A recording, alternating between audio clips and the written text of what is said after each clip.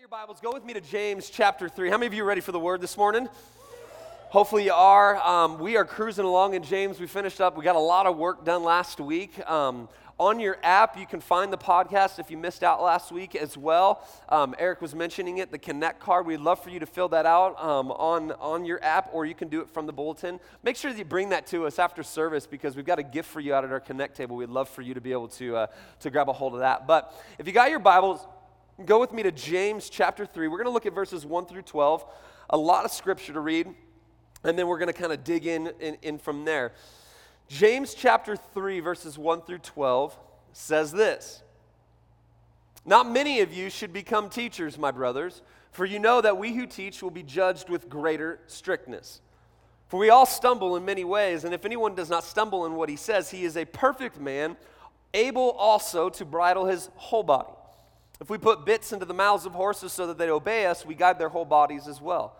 Look at the ships also. Though they are so large and driven by strong winds, they are guided by a very small rudder wherever the will of the pilot directs. So also the tongue is a small member, yet it boasts of great things. How great a forest fire is set ablaze by such a small fire. And the tongue is a fire, a world of unrighteousness. The tongue is set among our members, staining the whole body, setting on fire the entire course of life, and set on fire by hell." That's a very strong statement right there, if you didn't notice. Verse 7, "For every kind of beast and bird, of reptile and sea creature can be tamed and has been tamed by mankind, but no human being can tame the tongue. It is a restless evil full of deadly poison. With it we bless our Lord and our Father, and with it we curse people who are made in the likeness of God. From the same mouth come blessing and cursing. My brothers, these things ought not to be so. Does a spring pour forth from the same opening both fresh and salt water? Can a fig tree, my brothers, bear olives, or a grapevine produce figs? Neither can salt pond yield fresh water." Today, as we continue on in our series, Jimmy, I want to speak to you from the subject, where the wild things are. Where the wild things are, as we deal with the issue of our tongue. Will you pray with me just one more time? Father, we thank you for your word. I thank you that it's alive, that it's active, that it's powerful. I thank you for these beautiful people, this amazing church, not the four walls, but the people, all of us who make that up. And so this morning I pray that as we dig into your word, that you'd speak to us. Our hearts are open, our ears are listening. Speak to us now. We want to be better. God, I pray that your spirit would set us free this morning. In Jesus' mighty name, come on, and everybody shouted, amen. How many of you have read this book before, Where the Wild Things Are? Come on, just show of hands. How many of you love this book? How many of you it just injured you as a child? I'm just playing. I literally read something yesterday on a blog about where the wild things are, and this person got online and was saying that how messed up they were because of the Wild Things book, and I was like, you dug way too far into it. So, but I digress. In the 1963 classic, Where the Wild Things Are, writer and author Maurice Sendak tells the story of a young boy named Max, who misbehaves in a way that gets him sent to his room without dinner for the remainder of the evening. Upon his confinement, his mind wanders, eventually bringing him to a distant land that is only described as where the wild things are. Upon his arrival, the wild things roared their terrible roars and gnashed their terrible teeth and rolled their terrible eyes and showed their terrible claws. In the greatest effort possible, Max works to tame the wild things. Though for one moment tamed, the wild things soon begin to expose themselves for who they really are. Unable to once again tame the wild things and missing the ones that he loves, Max sails back to reality to find himself in the safety and warmth of his own home with a hot meal waiting for him. Much like the book, Where the Wild Things Are, James is teaching us that the tongue is a world unto itself, and many times a world that is difficult to control. In ancient culture, the human body was seen as a microcosmos, so to speak, in order to relate the human body to the world. In ancient culture, the people would try to relate themselves to the universe. I don't know if you've ever done that before, but the universe is pretty expansive. It's pretty massive. It's gigantic. And so in ancient times, they would, to relate better to it, they would see their body as a microcosmos, the human as a microcosmos to the universe. James takes this a step further by relating the tongue as a microcosmos to the body. So it's like 3 stages deep. I don't know if you've ever seen Inception before. Right? One of the greatest movies ever made. It's 3 levels deep here, James is going with it. He's borrowing, he's leaning upon ancient culture and this relationship that people would have with the cosmos, and he's relating the tongue, this world of the tongue, as a microcosmos to the body, one that in fact is difficult to deal with. One that has the power to control the entire body in the course of life. And it's in this particular piece of scripture, James deals with some things that were taking place amongst the people that he was writing to. Now, I got to set some context. Everybody shout context. It's really important to understand the context of what we're talking about so that as we deal with what we're going to deal with, the practical application that I love to get to at the end of this thing, we got to understand why James was dealing with what he was dealing with, all right? So the first reason that he's talking about the tongue is, one, he was dealing with false and inaccurate teachers. James 3:1, not many of you should become teachers, my brothers, for you know that we who teach will be judged with greater strictness. Right? Now, he wasn't applying that we who teach are perfect or to be perfect. No. But what he was saying and what he was addressing was a group of people that were running around believing that they could handle the teaching of the gospel to the people in a way that the apostles and those who had been discipled and those rabbis who had been working through it, they were dealing with it in a haphazard way. It's kind of like they were going onto Wikipedia and saying that they were Bible scholars. Okay? How many of you know, stop there, right? And that's what James was addressing. So he's saying, not many of you should be it should be teachers because it is a weighty issue. You can ask any of my team, you can ask my wife, as I prepare to stand before you every single weekend, or the weekends that I do, or any teacher that stands behind this pulpit, it is taken with great weight and great measure. There is a lot of work that goes into this. Now, there's a lot of smarter people than me out in the world, but I spend anywhere from about 15 to 20 hours a week prepping for these messages. Why? Because there is a weight, there is an understanding that I have that I want to give our church the best and most accurate teaching that I can give. Why? Because it's the power of God's word, and to handle it should not be done haphazardly. So, he's dealing with false and inaccurate teachers. He was also dealing with those who professed perfection, James 3:2. For we all stumble in many ways, and if anyone does not stumble in what he says, he is a perfect man, able also to bridle his whole body. So there were people in their group that were saying, I actually can, everything that I say is awesome. I'm perfect in my speech. It is holy, it is pure, it is all of those things. And he's like, no, you don't. Not at all, right? The third thing he was dealing with was the complete power of the tongue. James 3:3-5, if we put bits into the mouths of horses so that they obey us, we guide their whole bodies as well. He would talk about ships and rudders and where the pilot directs. What he was dealing with was the totality of the power of the tongue. How many of you know that your tongue is powerful? Right? It's gross, but it's powerful. At the end of the day. And though a small aspect of who we are, a small aspect of the human body, how many of you know that it yields great power? The words that we say can be massive. Just a few words. Any of us in any type of relationship, whether married or friends or family, how many of you know that just a few words can ruin your entire day? But how many of you know that just a few words can lift up your entire day? There is power in our words, so he's dealing with the power of the tongue. And James actually gives us this idea that the tongue may be the most powerful part of who we are.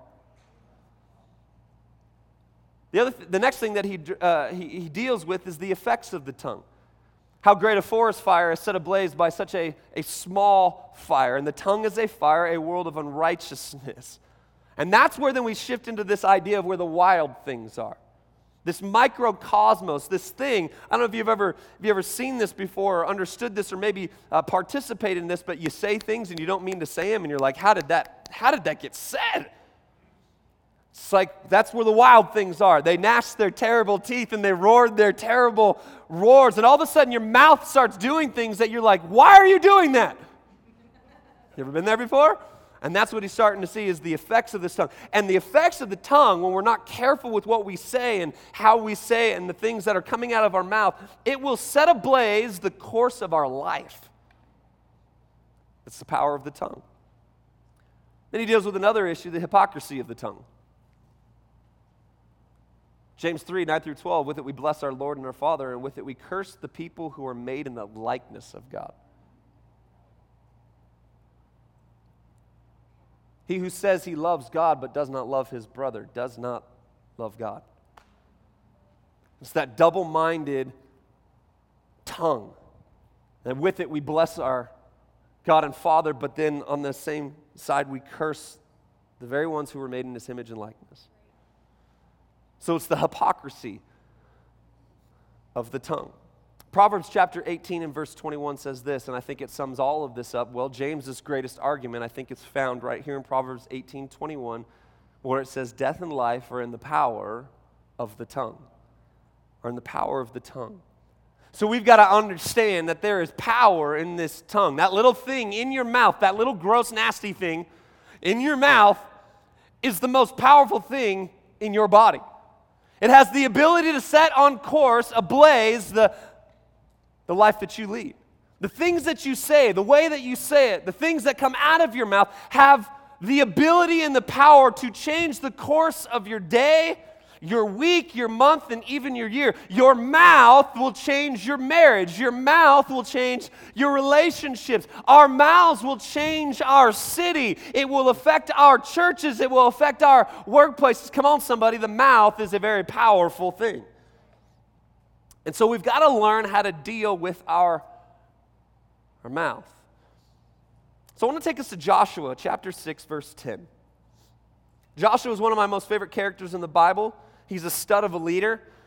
He takes over from Moses, leading the children into the promised land, the children of Israel, the exodus that Moses had been leading. He brings them into the promised land and starts instilling all these things. He fights battles. He leads them. He builds a society. All of these things Joshua starts to do. But they find themselves in this predicament leading up to Joshua chapter 6, verse 10. As they enter into the promised land, they find themselves at the wall of Jericho. How many of you have heard this story before? And Jericho was a fortified city with a wall around it. And one of the first things that God tells Joshua is that you are going to defeat this city. That wall is going to fall down, but this is how you're going to do it. You're going to get all your people, and you're going to march around the wall. And when I give you the command, you're going to open your mouth. You are going to shout. You are going to yell. You're going to worship. You're going to say what I need you to say, and the wall is going to come down. Come on, how many of you would look at Joshua like, you nuts? That's not how you win a battle. You're thinking swords and spears and bombs and guns and all of these things. And you're like, that's how we're going to defeat an army. And he says, no, I just want you to walk around a wall a bunch of times. Freedom! Right? Some of you will get that. Others are like, what is he talking about?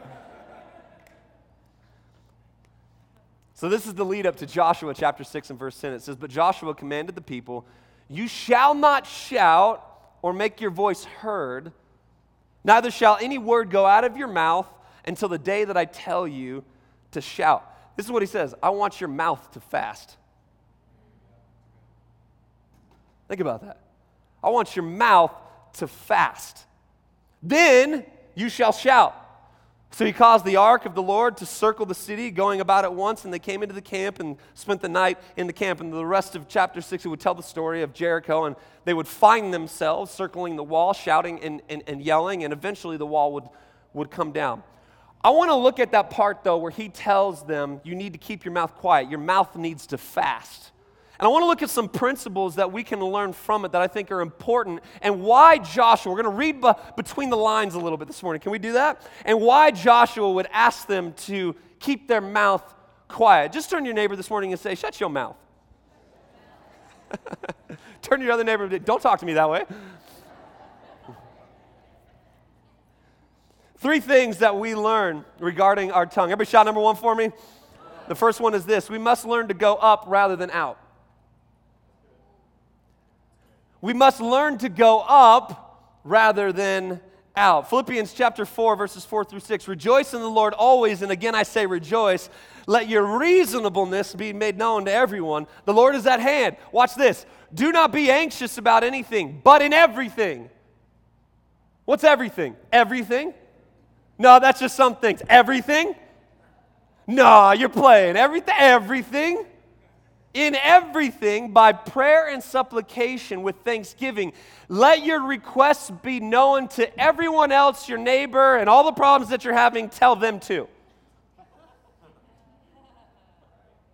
Does it say that? No. Let your requests be made known to who? God. Isn't it funny that when we have the greatest complaints, the greatest issues, the greatest problems with things, all the frustrations of life, we have a tendency to go out with our words rather than up with our words? And I just wonder, can we read? Can you give me some space to read between the lines this morning? Because we're dealing with real human beings here. If Joshua comes to you and me and says, "This is the plan of attack," how many of you know that you and I might be tempted to get into a corner and be like, Josh was nuts? You see what I'm talking about here? It's interesting that Joshua tells them that I need you to fast with your mouth. I need you to be quiet. And when we learn to stop, when we learn to hold back, it forces us to go somewhere with our words that we naturally don't want to. See, it's easier for us to go to the people around us, and I'm not talking about don't have accountability or don't share things with people. No, I'm not talking about that. But I'm generally speaking about the complaints, the supplications, the fears, the insecurities. We have a tendency to make a bigger deal about them because we put them out rather than up. And so what we start doing is we start heaping our problems out this way when the one we should be giving the problems and the frustrations and the fears to, our words need to go up. And so many times we're tempted to go out with them instead of up with them. Make your requests known to God. In other words, come on somebody, your complaints need to become prayers. What Joshua and the children of Israel were about to do was something that was going to take a great amount of faith and trust in God. Joshua didn't have room for complaints or destructive talk. See, have you ever noticed how your conversation can affect the situations that you find yourself in? See, what we speak is a pretty good indication of what we think, and what we think is good insight to what we believe, and what we believe influences how we live and what we speak. When you learn to shut your mouth, your outward conversation becomes upward dialogue. In other words, you learn to go to God with the stuff. And what's happened is that we have come to believe that it's our right to say whatever we want when we want. And some of us in here exercise that as much as possible. The question is not whether we have the right or not. The question and the real issue is whether it's healthy or not. And I think that Joshua was giving the people the opportunity to go to God in this particular time in their journey. Now we have to understand this. These people were famous for complaining. The children of Israel, if you study Exodus, they were famous for constantly complaining. When Moses goes up on the mountain, they complain about it. And what happened out of their complaints? A golden calf. That was a great idea. Right? These are the very same guys that when they got out of captivity, they've got quail running around and manna from heaven. I mean, like it's a Lord-sized buffet. And they say, this isn't good enough. I would rather be in captivity with the food of 3 square meals a day than out here in an Exodus being provided by the miraculous hand of God. These people were famous for messing things up with their mouth. Why? Because they didn't know how to go up with their stuff. They constantly went out. Psalm 55, verses 22, it says, cast your cares on the Lord, and he will sustain you. He will never let the righteous fall. Cast your cares. Cast is the demonstrative word, isn't it? Cast is a big word. It's not like lightly toss, right? It's not softball pitch, right? It's not left-hand girl throw. And I know some of you girls can throw.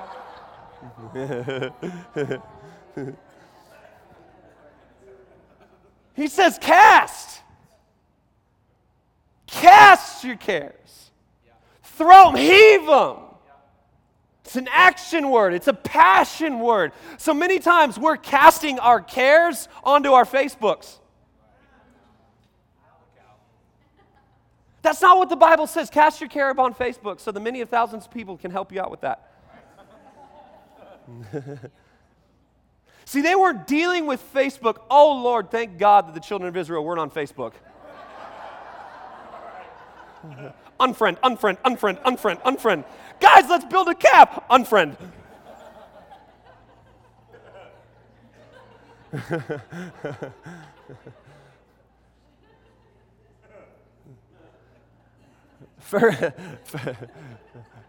The things we learn in church. 1 Peter 5:7. Cast, once again, all your anxiety on him because he cares for you. See, when we go out with our words, we're not casting it upon the ones who have the ability to care for us or carry it. When we go up with our words, we're giving it to the one who says, I will be in the midst of it. Number two, everybody shout number two. Two. The second one is this. The second thing that we learn from the story of Joshua is we must learn to surrender rather than subvert. We must learn to surrender rather than subvert. You know, for the most part, we don't do it on purpose. But more often than not, the way that we talk is an act of subversion in our own lives. Have you ever noticed that? My little boy, Justice, he's awesome. I get to baptize him today after the 11 a.m. service, and he's been bugging me about baptism. Dad, can I get, and he goes, Dad, can I get baptismed? And I was like, luckily your salvation's not predicated on English, but okay. So I said, why do you want to get baptized? He's like, because I got faith in Jesus, and Jesus loves me. And I'm like, that's good enough. Let's do this, right? And so I told him last night, I was like, after the 11 a.m. service, and so he runs up. He's so excited. So my little buddy, he's boisterous, and he's fun, and he's loud, and all those different things. And he's the worst person to play hide and go seek with. The worst. Does he want to play hide and go seek? And I'm like, am I on your team? He's like, yeah. And I'm like, no. And this is why, because whenever I find myself in a position of hiding with my son, I'm like, dude, you need to be quiet. Because his sister's really good. She is super, into it, right? She's competitive. She's going to win. And so she'll be quiet. But my son won't. And so I'm hiding with him. And I'm like, son, you got to be quiet. And then all of a sudden it's like, I'm like, shush. And then he's like, we're here. And I'm like, what are you talking about? He likes to be found. He would constantly sabotage our game by giving away our position, by running his mouth. How many of you have ever been around that person who's always talking down or negative or talking bad about others, and at some point all you want to say is, shut up? Come on, somebody. Why? Because it affects you. It affects your mood. It affects the way that you feel about yourself. It affects the way that you feel about others, and it affects your life. There have been so many times where I've been around people, and simply by the way that they talk, I feel like the things that they were saying sabotaged my entire day. And I don't want to be that person. Our journey as a Christ follower is to be the type of person that lifts up with our words. We've got to learn to surrender our words unto God, not allow them to sabotage or subvert our lives. Husbands and wives, do you know the words that you say will subvert your marriage? Even just the tiny little things. It will bring sabotage to our relationships. The words that we say will sabotage our churches. It will sabotage our workplaces. It will sabotage our own selves. We've got to understand that our words have power, and so we've got to learn to surrender them rather than allow them to subvert in our lives. Matthew chapter 12, verses 33 through 37, probably one of the most powerful statements Jesus makes about our mouth, and scary to boot, says this: either make the tree good and its fruit good, or make the tree bad and its fruit bad.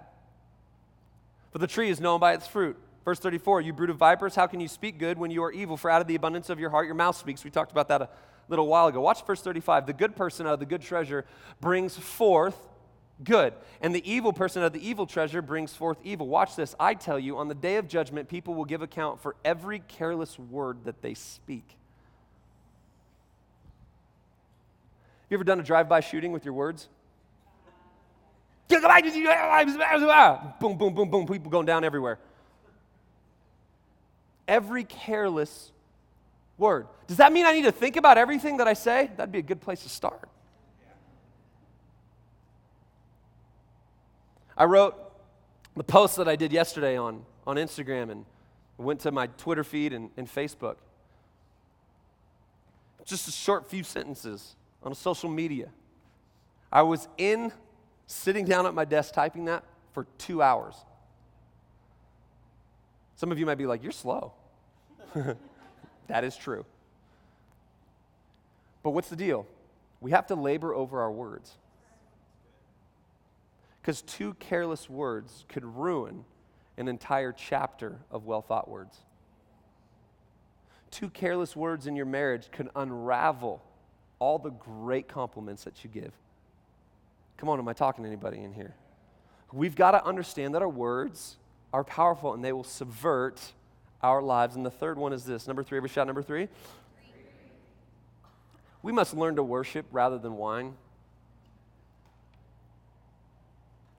We must learn to worship rather than whine. Are you guys being challenged this morning? Because I read this piece of scripture, and I've read this many, many times, and every time I read it, it just hits my heart, because I'm a big whiner. Can I put it out there this morning? I whine a lot. You can ask my wife, right? There's me and then the kids. And I have a tendency to get really frustrated sometimes, and so I whine, and I expel my frustration in a whiny manner.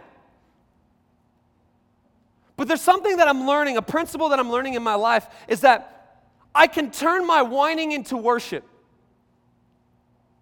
Because there's a difference in the two. Whining supposes that God doesn't have power. Worship supposes that He has all the power.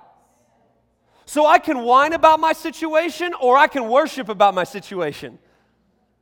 And the question is who am I giving it to, and what do I want to see? Watch this, Philippians 2, 14 through 16. Do all things without grumbling or disputing, that you may be blameless and innocent, children of God without blemish in the midst of a crooked and twisted generation, among whom you shine as lights in the world, holding fast to the word of faith, so that in the day of Christ I may be proud that I did not run in vain or labor in vain.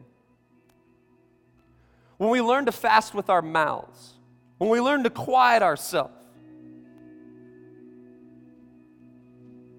we're taking a disposition of worship. I want you to think about this as we close. Joshua says, guys, I need you to be quiet. I don't want you to complain about what I'm asking you to do. I don't want to hear your opinions about what I'm asking you to do. God has spoken. He said, this is the way that we're going to deal with the wall. I want you to be quiet until I tell you to. And the Bible tells us that when they walked around the wall, when they got to the place where they had to then obey God's word on it, it says that they lifted their voice. And the Bible doesn't tell us that when they lifted their voice, they started complaining and they started whining about things and they started talking about all their frustration. No, the Bible tells us that when they lifted their voice, that the wall literally started to fall down. See, we don't worship after the wall falls. We worship to see the wall fall. We don't worship after the fact. We don't whine and then move into worship, because many of us believe and will push and will position ourselves in this place. If I whine loud enough to God, maybe my wall will fall down. He says, when you worship, the wall will fall. So I need to hear your worship before the wall falls, not after the wall falls. See, our worship is not a response to the miracle. Our worship is an initiation to what He already said that He would do. He said that the wall would fall down, and so I'm going to worship Him.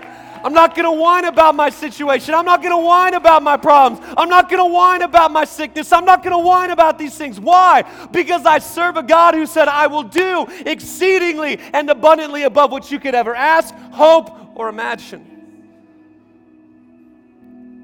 We must learn to worship rather than the wine. They saw the wall fall down, church. They saw it fall down. What is in your life right now that you're hoping falls, but you haven't given it worship? What's in your life right now where you've been going out with everything instead of up with everything? What's in your life right now where your words, instead of being surrendered unto God, have subverted everything in your life? James says the tongue, where the wild things are, is an unruly evil at times and has the ability to set on fire the course of our life. They roared their terrible roars. They gnashed their terrible teeth.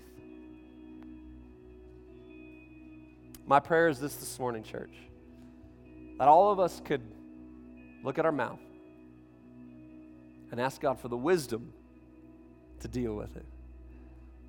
That we could learn to put into practice. Does that mean we're perfect? No, not at all. We're going to mess up. But come on, if we put some boundaries, if we put some bits in there, we start saying, no, this tongue of mine, it's directed with upward motion.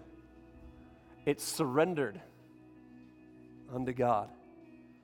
And it's full of worship. And the wild things will be tamed. In Jesus' name, come on, would you stand to your feet with me this morning?